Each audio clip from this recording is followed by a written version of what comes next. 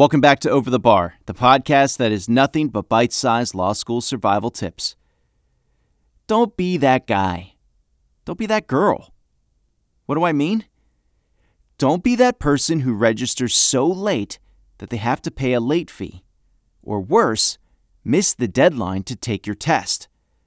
Stephen lays out the dates for you in today's episode.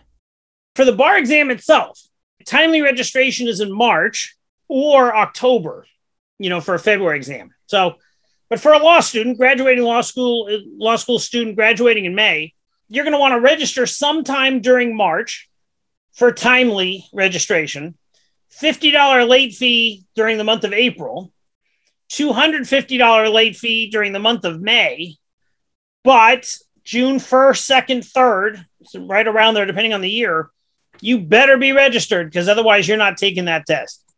Thanks for tuning in to today's episode. We hope that with Stephen highlighting these dates for you, that you will remember to register in a timely manner.